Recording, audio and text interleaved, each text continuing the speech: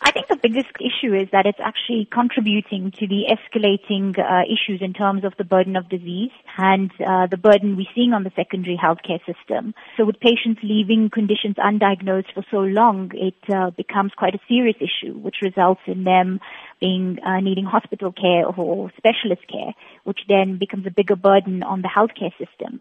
But also it reduces their quality of life because they failed to seek assistance earlier on and actually practice what we call responsible self-care for themselves. What are some of the dangers of self-medicating for an extended period of time and not consulting a doctor regarding a particular condition? So I think, the biggest issue is self-medicating, and depending on the type of illness or disease that you have, can mask the symptoms of the condition.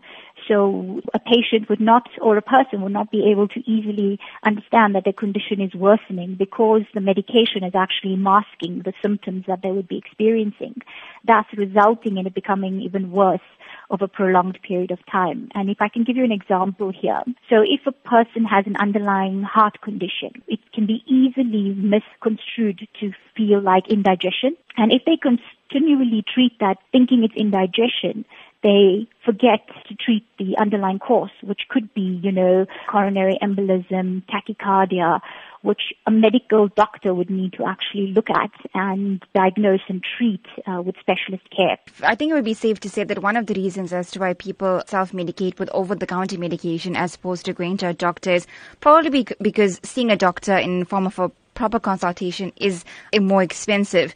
Would you say that leaving a condition untreated would essentially result in being more expensive in the long term because the condition has gotten a lot worse without being diagnosed? Yes, definitely. And I think there's a lot of evidence to support that. It's not just a myth, it's actually a fact.